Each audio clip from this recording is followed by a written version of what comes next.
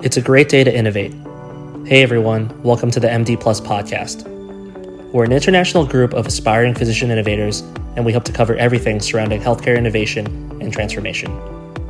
From biotech to venture capital, from digital health to femtech, we bring you premier content and thought leader interviews from across the globe and across industries. I'm your host, Geoff Bocobo, one of MD Plus's executive team members. Let's kick off this episode. Hi, everyone. Welcome to the first episode of the MD Plus podcast.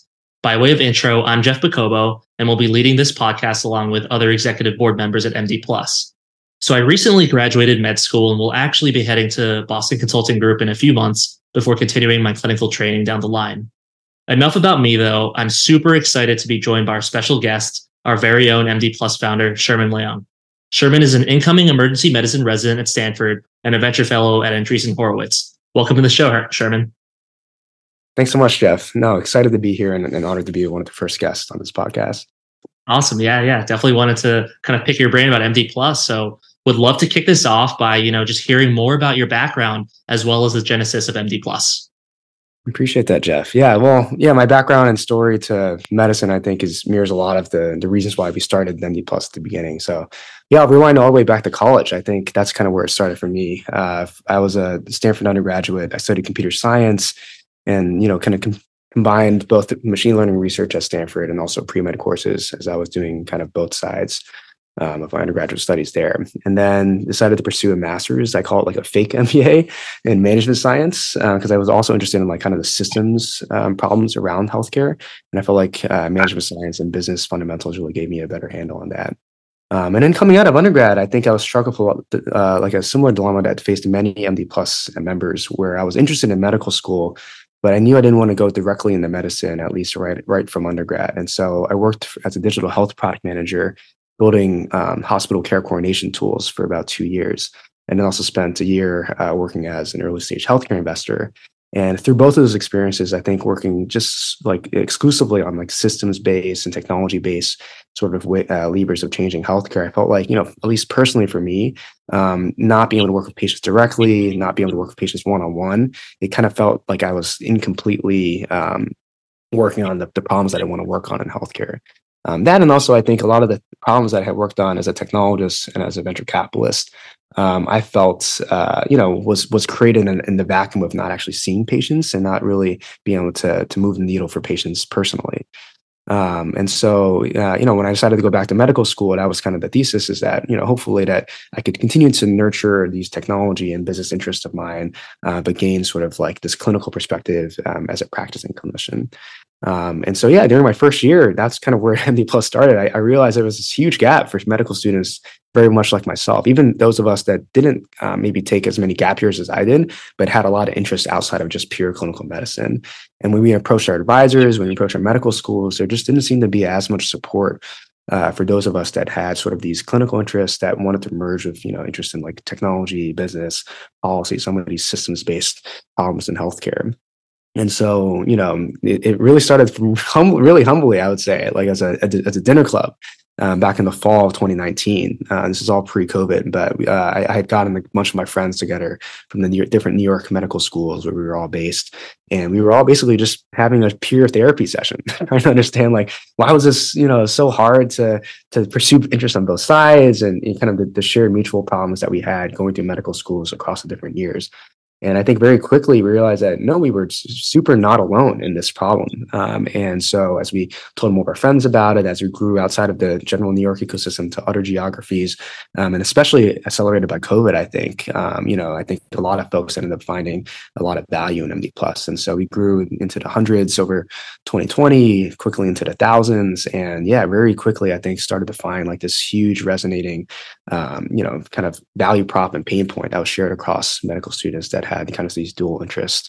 It's been really inspiring, Geoff, to see kind of like how it's grown over the years. Definitely, Sherman. Yeah, thank you. That's a really awesome story, really cohesive. And, you have such a varied background kind of from CS to medicine and now investing. It's really inspiring to see you create this community for folks with similar interests to yourself in these, healthcare adjacent fields. And it's great to hear that it grew from like kind of its humbling roots at that dinner party you talked about, dinner club, so to speak, and kind of how it grew naturally as kind of a remote and in-person community. So it's been awesome, and I've got to experience a lot of it firsthand too. But speaking of this, and since kind of this episode's intent is to really introduce our audience to the essence and core values of MD Plus, what are some of the programming highlights in recent years at MD Plus that you've helped lead, or that our colleagues have led? Yeah, no, great question, Geoff. No, it's been just amazing to kind of reflect over the years. But I would say what jumps to mind most immediately, I think that captures the spirit of our community, has been our innovation challenges. And so these innovation challenges, kind of mirror like hackathons, if folks are familiar with hackathons, but spread out over the course of a couple of weeks. But essentially, our innovation challenges give the opportunity for members across our, thousands of members sort of network to come together as teams, interdisciplinary teams, to work on, over the course of 2 or 3 months, like a brand new idea. Anything from like digital health to medical device innovation to like even like health policy proposals. And the goal is basically to bring people together that have very different backgrounds and perspectives in the guise of interdisciplinary innovation, and teaching them kind of the core frameworks of like, how do you think through like a minimal viable product? How do you think through a business model? How do you think through go-to-market challenges? And give them the tools to kind of like, take their backgrounds and perspectives and turn those into entrepreneurial ideas. And it's been incredibly successful. I think, the first innovation challenge alone led to a couple of teams pursuing those projects even further across the summers, winning grants even from their medical schools and business schools to pursue those ideas even further. And since then, we've hosted a second innovation challenge that was sponsored by a company called Roivant. And another innovation challenge was focused specifically on data science problems called a Datathon. But now I think, reflecting on it, it's just, the spirit of MD Plus has always been around bringing people together to brainstorm creatively and think through, new ideas that they would only be able to come up with if they were in the presence of other folks that had different backgrounds. And I think that's, very much the spirit of these innovation challenges. But, speaking more personally, I think some of my fondest members have been even the more informal meetups that our community has organized. So like we do like these virtual happy hours on a kind of like bi-monthly basis. And we also have this like very active donut channel, which is like pairing people randomly across the whole community into, one-on-one virtual coffees. And I think I've just met so many great people through those spontaneous kind of random sort of encounters that have yielded just great conversations and great relationships over the years. And then, we've also hosted a bunch of offsites over the years. Geoff, you've been to a couple of them, where we've flown in our entire executive team just to hang out and meet across the country, just to share sort of like our experiences from different medical schools, but also to brainstorm how we can make this community the most valuable resource it can be for aspiring physician innovators. And so those have been some very special weekends and memories for me as well. Yeah, amazing, Sherman. I mean, that there's so many initiatives that you just mentioned that really activated our community. And I remember how much specifically our MD Plus community loved those challenges, specifically the innovation challenge with Roivant. We got so much engagement. It seems like it was only yesterday that we were collaborating with them, and even the Datathon too, kind of securing grants and being able to run a robust Datathon and have folks analyze a robust data set as well. So, it's exciting to see these initiatives be in place, be in the future, and also have folks that are part of these challenges have projects come to fruition, like you mentioned, by earning grants and continuing to work on the projects. And maybe in the future, we'll see some MD Plus companies spin outs from folks that have been part of these and learned through you and other experts in the VC and kind of entrepreneurship world. But yeah, man. On a related note, when we think about impact specifically and how this community has been impactful for medical students that are interested in these quote unquote plus careers, what are some of your favorite anecdotes in the past few years, or your favorite interactions that are memorable to you, where students have really been impacted in a positive way by the MD Plus community, whereas they may not have the resources at their own schools or the information at their own fingertips to kind of learn about these plus and healthcare adjacent fields?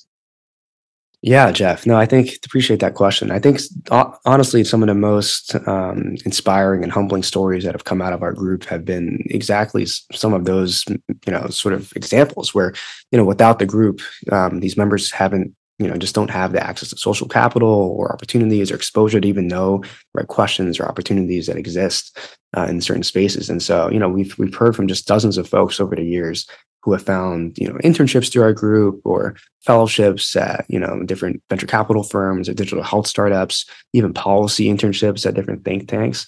And it's just been incredible to see how our community has enabled such a breadth frankly, of these MD plus type explorations, all, bringing together worlds of both clinical medicine, but intersecting with business, biotech, policy, and technology. And I think that's just been really great to see. And yeah, maybe share just some two more personal, funny examples. But there have been examples of like MD MBA, MD Plus members who have found each other through the community and ended up deciding to be roommates because they were both coming into UCLA as incoming residents in emergency medicine and anesthesia. But people that have become like actual personal friends, even roommates through them. Other MD Plus members who have met co-founders actually through the group and decided to start companies, to your earlier point. So that's already happening. It's really exciting to see.